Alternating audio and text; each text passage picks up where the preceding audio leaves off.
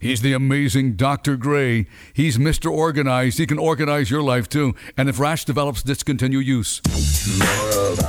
Then there's a long-term cause, such as waste disposal. I don't know if you're familiar with who runs that business, but I assure you it's not the Boy Scouts.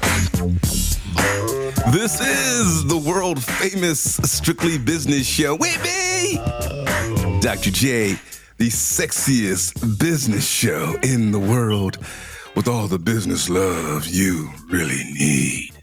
StrictlyDrJ.com, StrictlyDoctorJ.com. Hey, you can go there and listen to another episode 5, I believe, of the Strictly Dr. J 80s Rewind show. This week, Mike G, I covered dance music of the 80s. Oh, yeah? The music that made you dance. Like some CNC Music Factory, like that kind of stuff? That's 90s, by the way. I don't think you're right. But some Diana Ross, some Kid and Play, some because weekends are made for fun.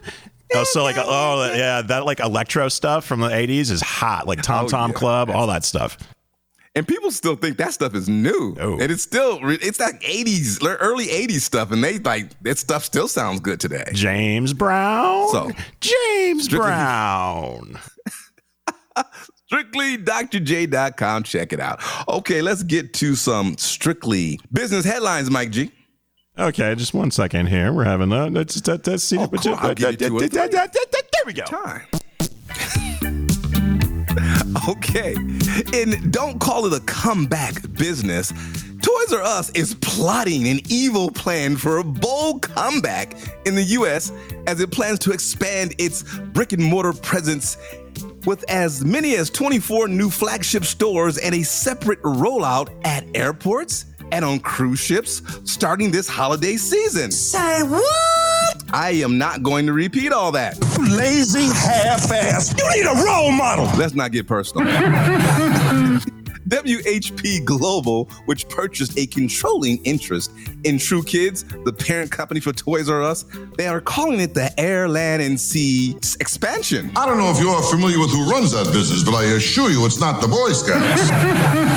Toys R Us aims to start opening up 24 flagship stores as early as next year. The company plans to roll out the locations in prime cities that complement its current retail footprint. Oh, really? If it was that damn easy, why'd you go under in the first place? It's almost as if you have no business training at all. That's all you had to say. Now, the first airport store is said to open in November in time for the holiday season in Terminal A in the Dallas-Fort Worth International Airport, the world's second busiest airport, right behind the world's first busiest airport, the Compton Airport. Toys R Us filed for bankruptcy in 2017. They had to liquidate. They couldn't come back. They had 1,600 stores at one point. And Target, they never went away. They had an evil plan to put Toys R Us stores in Target stores. We'll talk about Target later. But that deal fell through. They have 400 new stores at Macy locations. So, and of course, they have that big one, the 20,000 square foot one in New Jersey in the American Dream Mega Mall. That's the one with the 2-story slide, and the cafe and ice cream shop. So Toys R Us, the brand generates about $2 billion a year globally. So they never really went away. So they're still kind of making their way back, but they're about to come back strong after all these years. So I don't have the Toys R Us theme song. I don't want to grow up. I'm a Toys R Us kid. Take it, Mike G. Are we trying to get sued? All right, we're gonna move on to. In more, don't call it a comeback business. Remember that that Mickey D's 2022 farewell tour they had for the nefarious McRib sandwich? Well, apparently it was all nothing but a ruse. Oh, I say it again. You've been had. You've been took. You've been hoodwinked, led astray, run amok. This barbecue slathered spam on a bun sandwich will return from its brief retirement for the 2023 fall season like it's a TV show. We don't have TV, so we might as well look forward to that. McDonald's confirmed this Wednesday. Oh, I say it again. You've been had. You've been took. You've been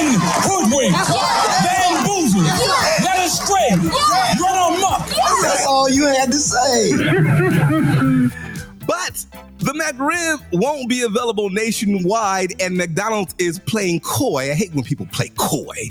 Mike G, you've played coy with me from time to time with the exact locations where the customers can find it. It's almost as if you have no business training at all. Now, we reached out to some McDonald's store managers about this approach to corporate, and as always, this is their response. If there's a steady paycheck in it, I'll believe anything you say. And no matter how hard we tried at the Strictly Business universe, McDonald's did not immediately respond to a request for more details about the locations. You might think I'm kidding, but I would be less insulted if you just walked right up to me and called me stupid to my face. Now, we at the Strictly Business Universe Crack Research Team did a timeline with the McRib, the history timeline. And of course, we got to share this before Republicans block the book. Okay, the McRib first debuted in 1981, a stellar year for the 1981 49ers winning their first Super Bowl, my team. But after leaving the menu at 1985, that was the final time it was offered as a permanent staple. So instead, it's been resurfacing in seasonal and limited time runs. Now, McDonald's has had multiple McRib farewell tours. They had one in 2005, 2006, and 2007.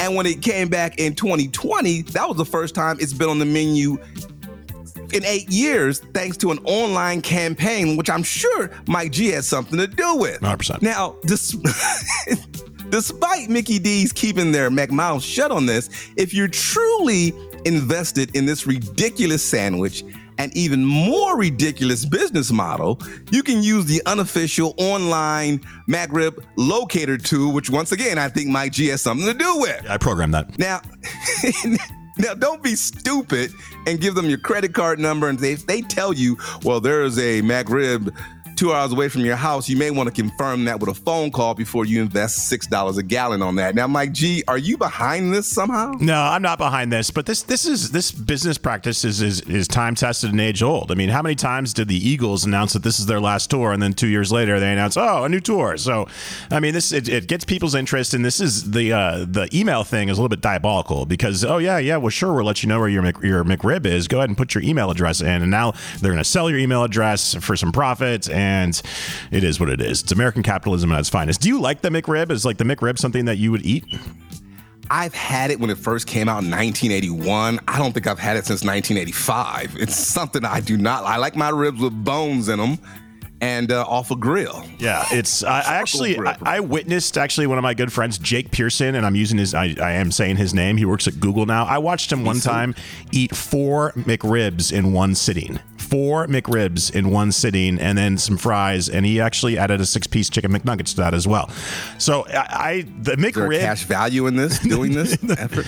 The McRib is one of those things where it sounds good in your mind based off nostalgia. You go and you get one, you take one bite, and you're like, this is disgusting. Well, go get a real rib sandwich. There's legitimate barbecue places that sell rib sandwiches, rib tip sandwiches. Go get one on some Wonder Bread for about $15.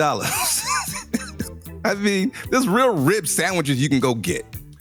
All right, and finally, in the breakfast of losers business, for the past year, Taco Bell has focused on promoting its breakfast menu in the midst of increased competition from other places. However, tacos have never been a part of it until now. Say what? Yes, for the first time, Taco Bell is adding breakfast tacos to its menu beginning this week, October 12th, for a limited time. I wish you good luck, but you wouldn't know what to do with it if you got it. For $1.49 each, or $1.75 with tax, the tacos include 8 eggs and cheese with an option to add bacon, sausage, or potatoes folded in a toasted tortilla.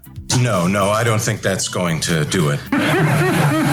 I don't think so either, and I don't know why these joints insist on trying to compete with the mother of fast food breakfast, Mickey D's, where 25% of the take is from breakfast, opposed to Taco Bell, which 6% of the take is coming from breakfast. And I don't think Pete Davidson is the answer. It's almost as if you have no business training at all. That's all you had to say.